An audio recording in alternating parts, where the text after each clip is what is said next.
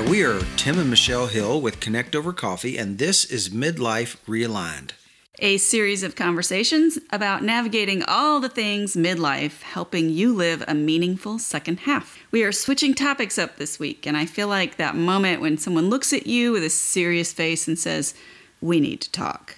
Because you know that is not going to be a good conversation. It's going to be one that you probably would rather not have. And this feels like one of those topics because no one wants to talk about it.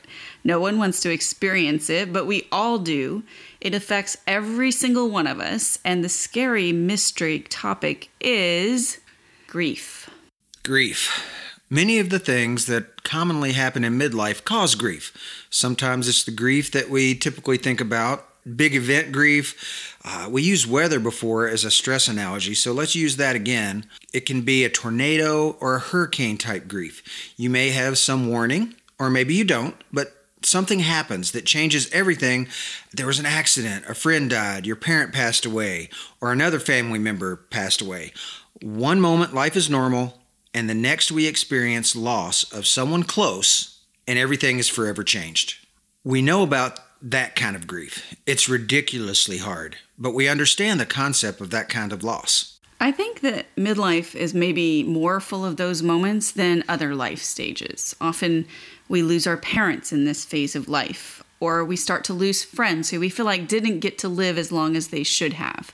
It's one of the common experiences that prompts us to re-examine our own lives and our own priorities and our own mortality. But there are other kinds of grief, ones that we don't think about. When we hear the word grief, ones that we don't even recognize as grief. Before we get to midlife issues, let's talk about a basic understanding of what grief is. That's a good plan.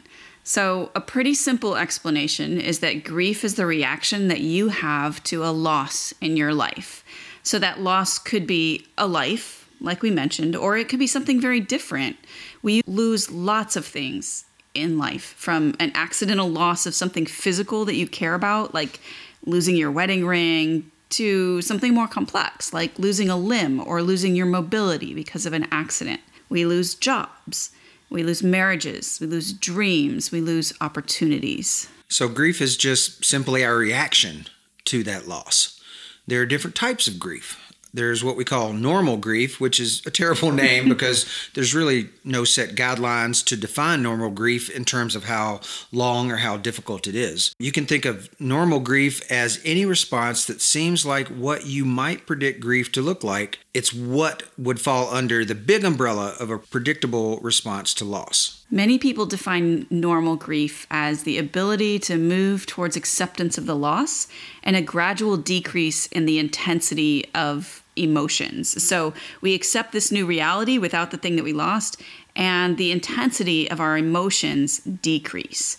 Those who experience normal grief are able to continue to function in their basic daily activities. It's not that it's not difficult or not hard to deal with, but it doesn't completely derail you. Right. And I think it's important, too, to realize that everyone grieves at a different pace. One person can seem to go through it really fast. Another person may spend more time in each phase or in a particular phase.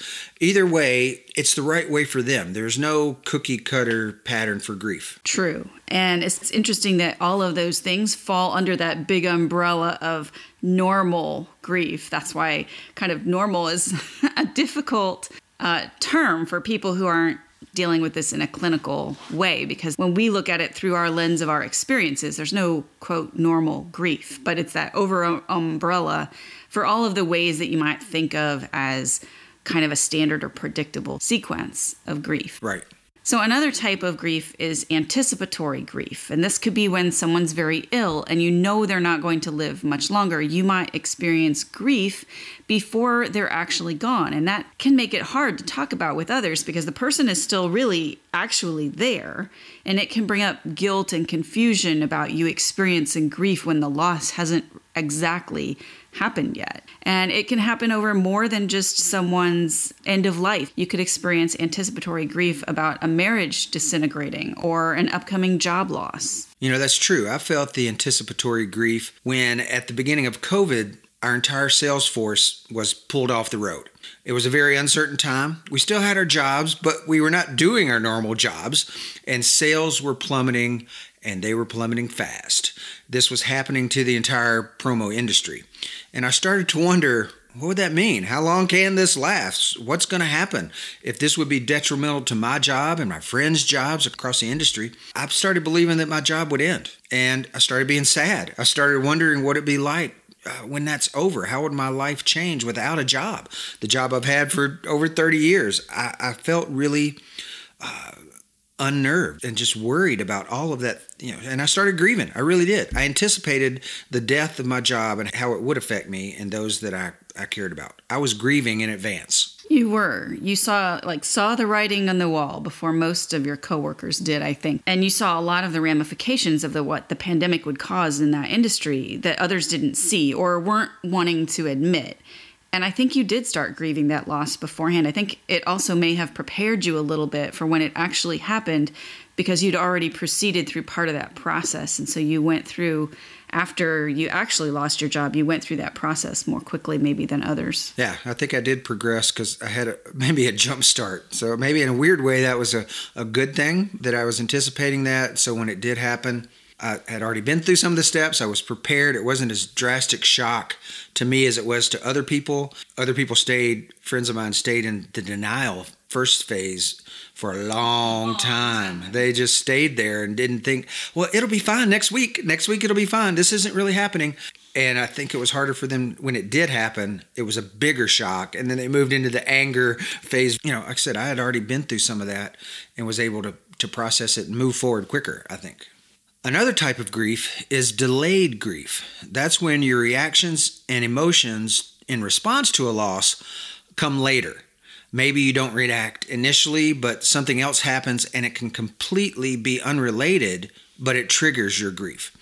Your reaction can feel excessive to the current situation, to others, and even yourself. And it may be hard to understand that the real reason for your response is delayed grief. I went through this when my grandmother died. I was in high school. I was 16 years old, and we were about to leave on a family trip out west for a month. And we delayed it for a few weeks because she was in the hospital and she never came home. Now, I loved my grandmother dearly, but I remember feeling sort of detached from the loss, and I didn't really cry or feel how I expected it to feel at the time of her death. And I did experience some guilt about that. Like, what's wrong with me? Of course I'm sad, but why don't I feel sad? A few years later, my grandfather gave me a diamond necklace that was hers. He had given it to her on their 25th wedding anniversary shortly after I was born.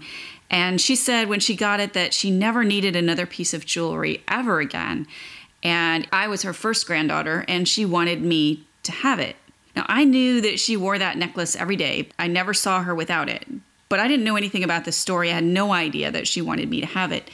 So when he gave it to me, that was my trigger, and I cried for 3 days straight. It seemed that somehow that unlocked the emotion that went with the grief that I didn't actually express at the time of her death. I could see that happening in a lot of different ways. I've seen it happen with a lot of different friends, that they seem like it's an overreaction to something, but it's really an appropriate reaction that they didn't have at the time. Is that what you're saying? Yeah, and I don't know why. I don't know why I wasn't able to go through that process when I was 16. But later, I think it was when I was leaving for college that he gave that to me. And at that point, then I went through it. I don't know why. Just that's how it happened. And I always wondered about it, and this gives a name to that it's a legitimate phenomenon. It's outside those umbrella of normal, but it was a legitimate response, and it was just the way that I processed her death. So yeah. Another kind of grief is called complicated grief, and it's, you guessed it, complicated. It's really normal grief that becomes severe in longevity. So it's longer, and it significantly impairs your ability to function. It can be difficult to judge when grief has lasted too long, remember, because like we said, normal is really a huge category, and there's a lot of circumstances that can lead into that. There's other things to consider in diagnosing complicated or prolonged grief, and that includes looking at the kind of loss or death that took place. Questions like, was it sudden or violent or involve multiple losses? Some warning signs of complicated grief include self-destructive behavior, deep and persistent feelings of guilt, low self-esteem, suicidal thoughts, violent outbursts, or radical lifestyle changes. Another one that it's interesting is disenfranchised grief, or sometimes it's called ambiguous grief. And now we're in the categories of grief that most people don't think about, don't talk about, don't recognize in themselves. So disenfranchised grief can happen when a culture, a society, or a support group makes you feel like your loss or grief isn't legit.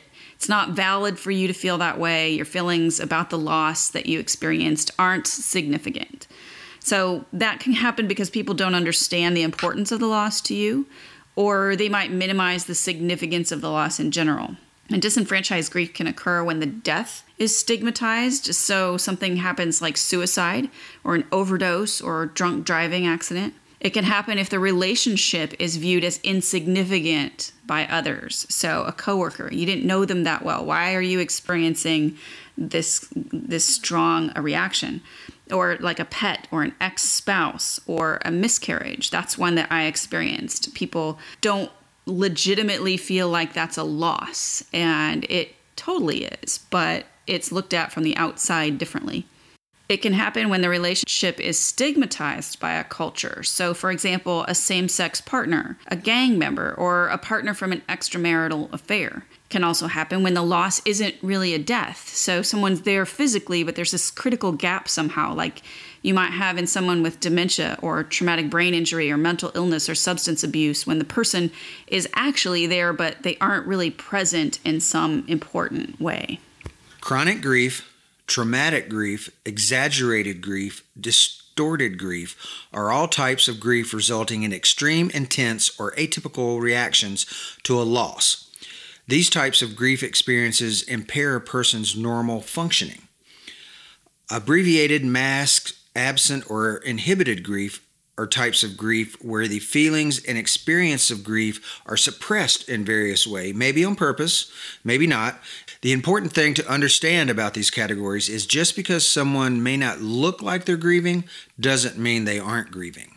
Those, like, you just gave 8 more categories in those couple sentences. Like, there's so many. Like, I think one of the reasons why this is important to talk about is because people tend to think of grief in one or two ways. And there's anywhere from, I read 5 categories to like 20 different categories of kinds of grief that we experience. And it's a bigger subject than what most people think. It's bigger and deeper. And deeper, yeah. And it's not just like you have one of these categories.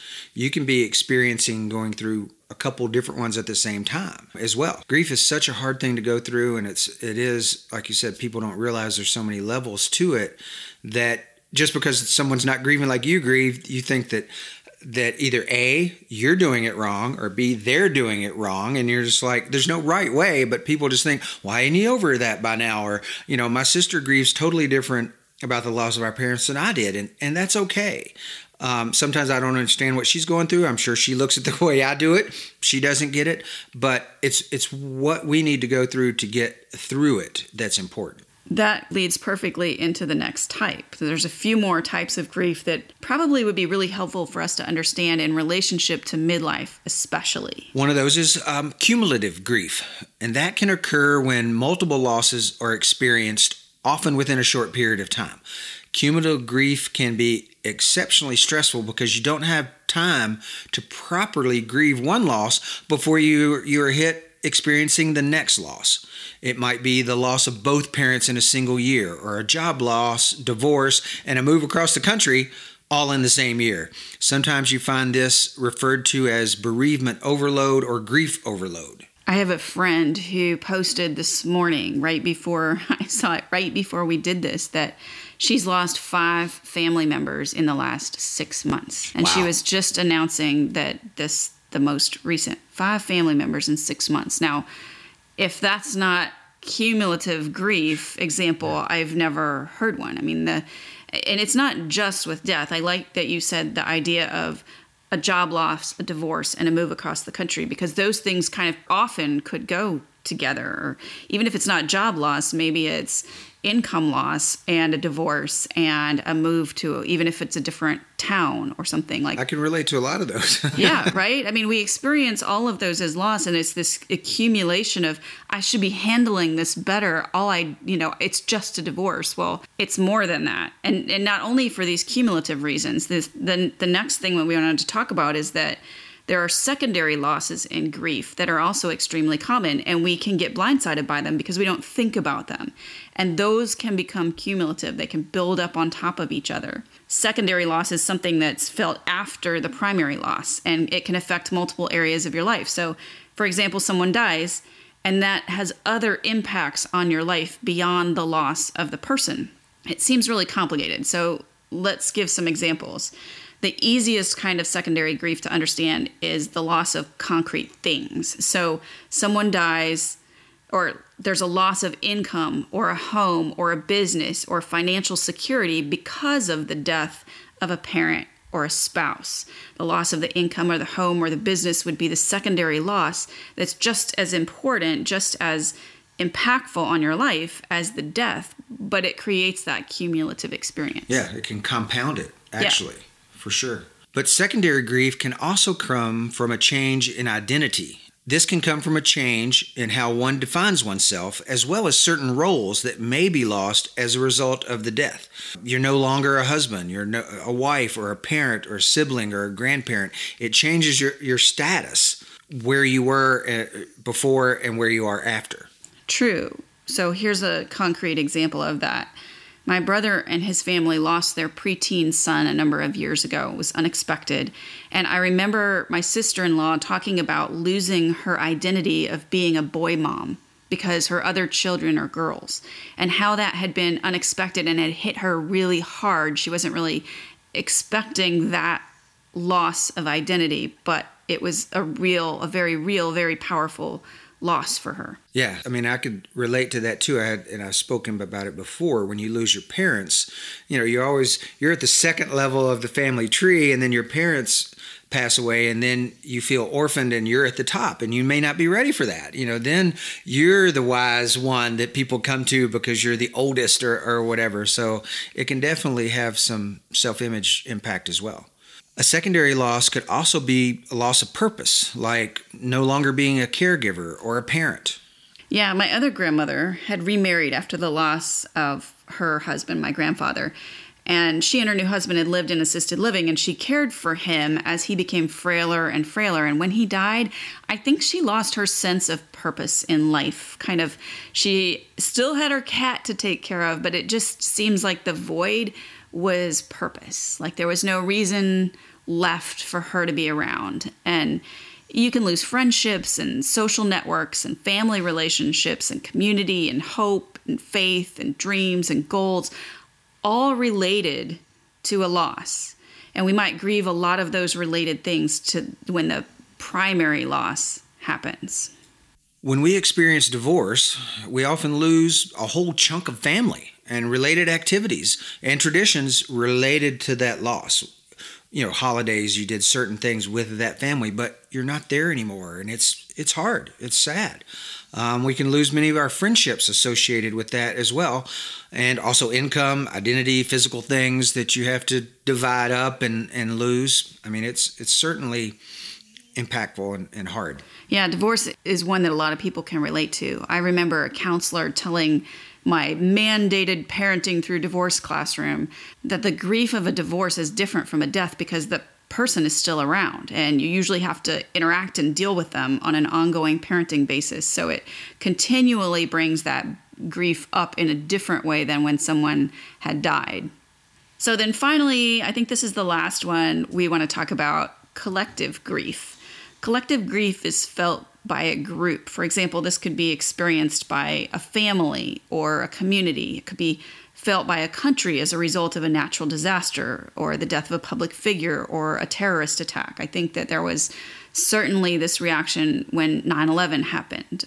In my family, when my nephew died, I think there's this collective grief in our family about that. Yeah, I agree. Especially 9/11. I remember when it happened, everybody was like, we need to go somewhere together. We need to be with people. And we gathered at church, and just to be with people. I mean, also pray for sure, but just to have that collectiveness of we're all going through this together, we're grieving it, but we're together and have the support.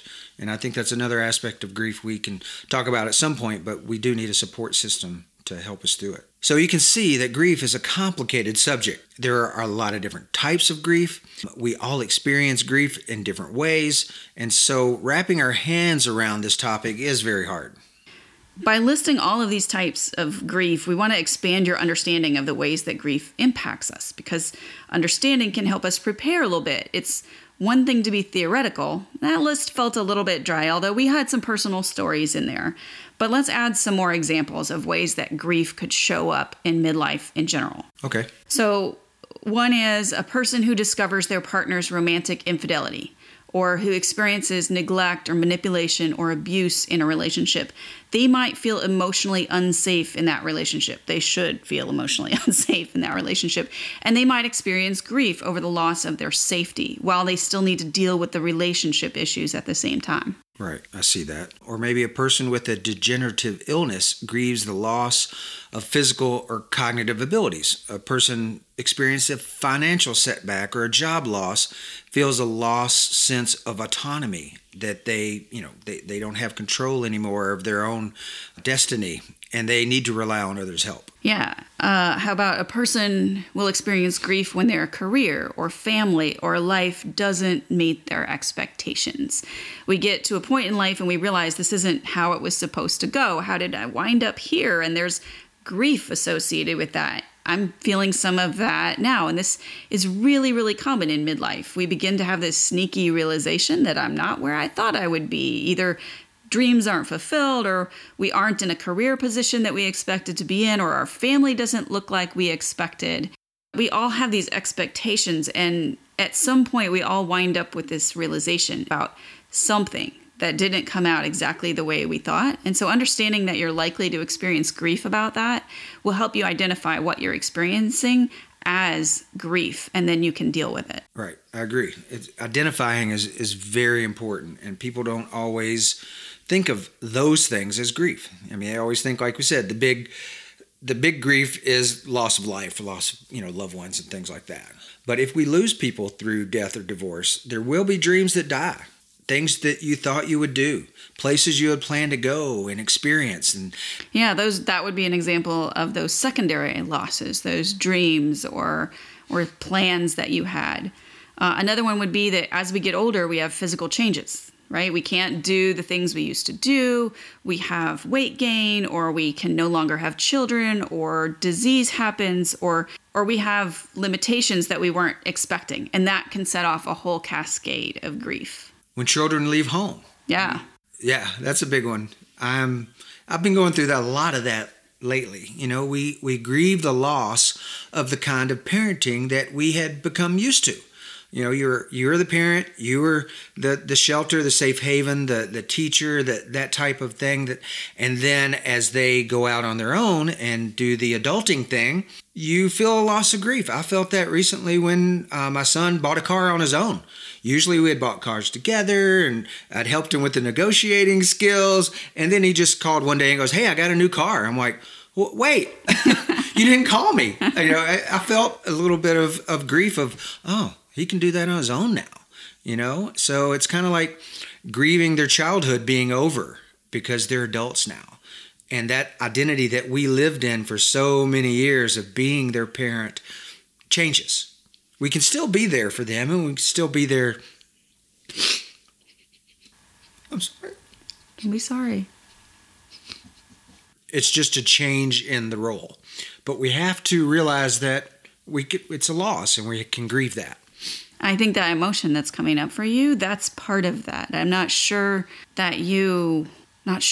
because it's come up recently, and they've been out of the house for a while, but your whole living situation changed. This is one of those cumulative things. They were kind of growing up and leaving the house, and you experienced a divorce, and then you moved out of that community, and there were all kinds of things wrapped up in that. And I think some of the things that have happened in the last few weeks, and that car experience, or making plans on their own, or a couple of the kids going out to look for housing, like all of a sudden you're realizing they're adult and my role has shifted, but I'm not sure you've dealt with the depths of that yet. So that emotion that's coming up, like, that's not surprising, and that's normal, and it's nothing to apologize for. That's part of experiencing this. Yeah, and it's good. It's good. They're doing good things.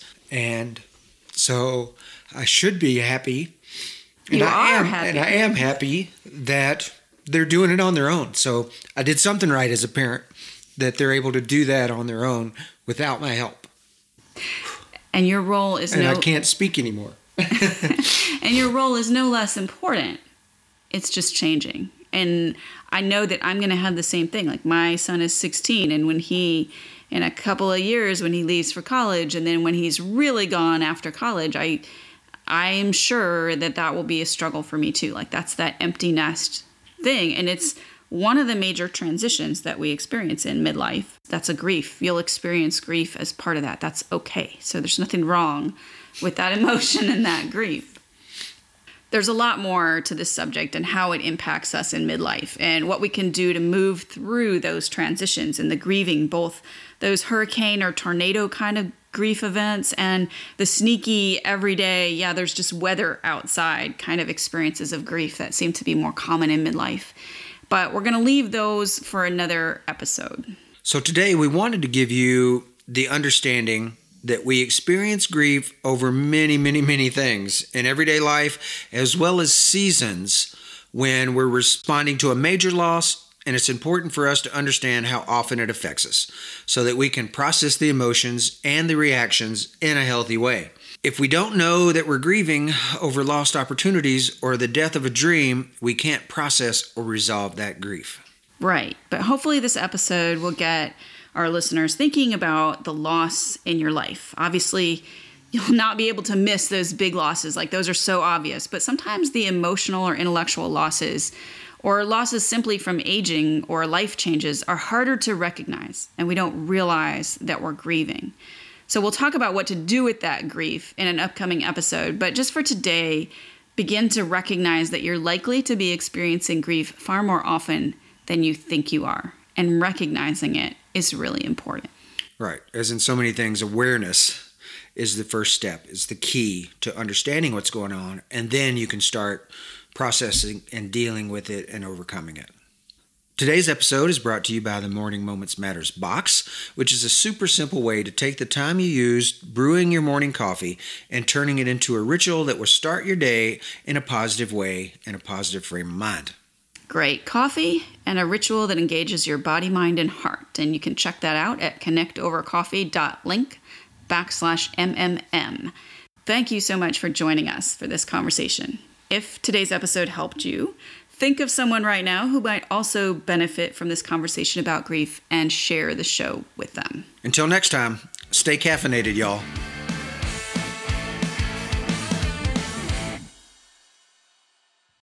Got to get yourself psyched and ready to go. I bet that well, I won't do that during the show. I would appreciate that. It's a good thing I didn't have my headphones on. You'd be deafening.